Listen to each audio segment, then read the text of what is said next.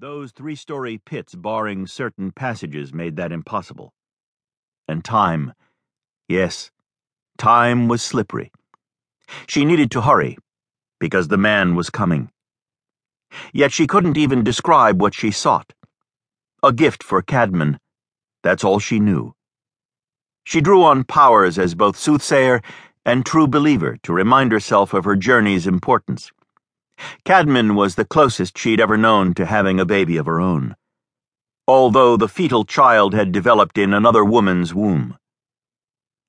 "It took some time to find you," came a voice at her back. "But you knew I'd never give up." The pet turned and met the steady, distant glare of Malnefoli of Tigony, the Honorable Giva. With that title, he should have been the unquestioned leader of their people. His leadership was a listing ship, however. The derisive nickname, the Usurper, attested to as much, barely righting itself in time to escape the swell of each new wave. It wouldn't survive much longer. "I escaped," she said. "I didn't attempt to hide.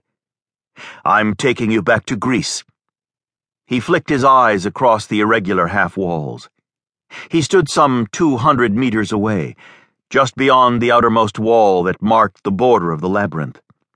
Given time and patience, he could climb across 3 lanes to apprehend her physically, but he had a gift far more crippling and violent than hers. Electricity was his plaything. "I don't want to go back to Greece." She pushed at the sleeves of her thin purple blouse, which contrasted with her militaristic cargo pants and heavy boots. She was a lover of contrast. In revealing bare skin, she also revealed parallel incisions across her left biceps that had healed to papery scars. "There's work to be done, for all 5 clans. You were Dr. Astor's companion for how many years? You commit blasphemy when speaking of the 5 clans." "I was his companion. Now I'm not." She nodded to the parallel scars. "These are the reminders I gave myself as proof of my freedom and loyalty to our kind." The intensity of Malnefoli's expression increased 100-fold when he narrowed his eyes. His lips tightened. She could see his anger, even feel it, despite the distance and obstacles between them. He looked like an emperor whose displeasure would result in countless deaths.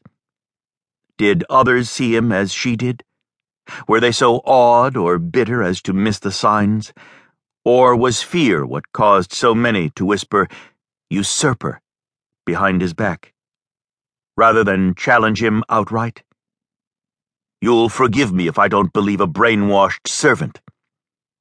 "I didn't serve him," she said, snarling.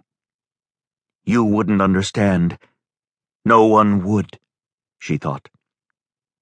In some warped way, her relationship with Dr. Heath Astor, heir to the human Astor cartel, was that of a victim coming to love her torturer. He had hurt her.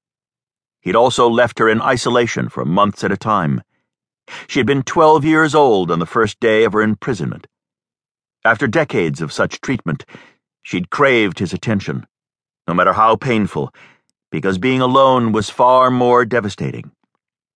Affection was a strange emotion to feel for the man her logical mind knew was her abuser, her dismantler, her maker. "You aided in the perpetuation of his crimes," the Giva said. "You helped him keep hundreds of dragon kings imprisoned as the victims of his sick experiments." She exhaled.